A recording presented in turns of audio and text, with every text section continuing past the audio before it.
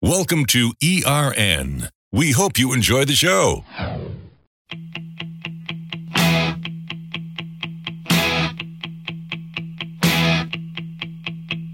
Welcome back to Street Rod Custom Radio. I'm still with the one and only Rusty Bell. He is the email marketing manager for Jegs.com.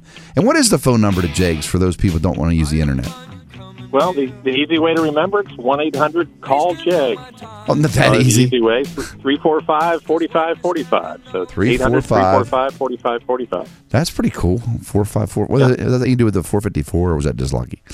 Yeah, 4545. Okay. So before we went on break, I teased them. I said I wanted to hear what was new. We know you're in around these stuff. I also saw you're carrying a new alarm system, which is cool.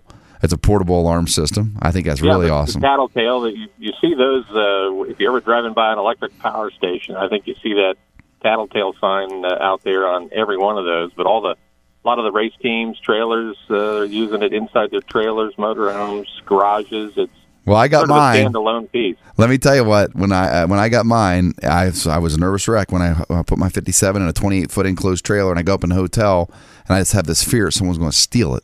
So I put my little Tattletale alarm, I aim it at the car, and then I set it, and it texts me the minute it goes off. But we were talking roundy cars. What you said? You even have seat belts and steering wheels and seats even? We have aluminum seats now. Yeah, we're carrying those. We just had a new design seat cover. I think we'll be in for those pretty soon here. Bomber seat. We just got those in stock also. What's that for?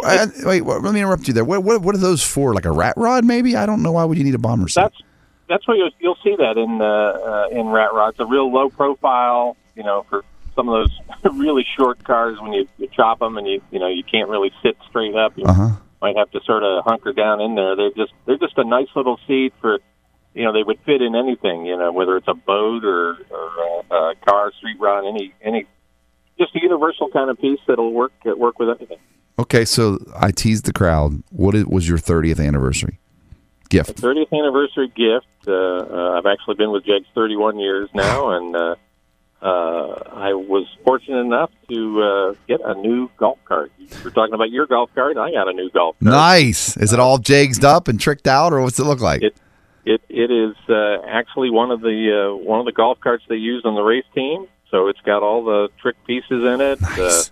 Got the nice flip-down aluminum rear seat kits, and then we decaled it all up, and it's fantastic. We used it up at Mid-Ohio all season long at all the racetracks I go to. It tows the race car, and it tows 4 people around too. So that was a fantastic gift, and that's just part of what the family at Jegs is all about. I'll tell you about a golf cart. If so many people, I have, like we said, I have one, and I love that thing. I use it for everything. I put a push cart on mine.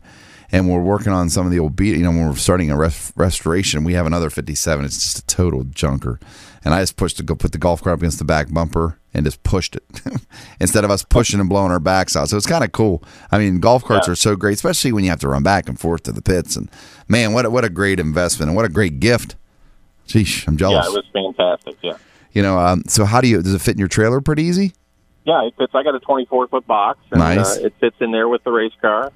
And the toolboxes, and we put the retractable Jegs tow strap on the back of it. Okay. We tow the race car around. It's perfect for that, and it'll tow that. And with 4 people on it, it's never a problem with it. So let me ask you this: back to your racing career, have you ever smashed up your car? Have you been on your lid, or what's the most crazy thing you've done in a race car?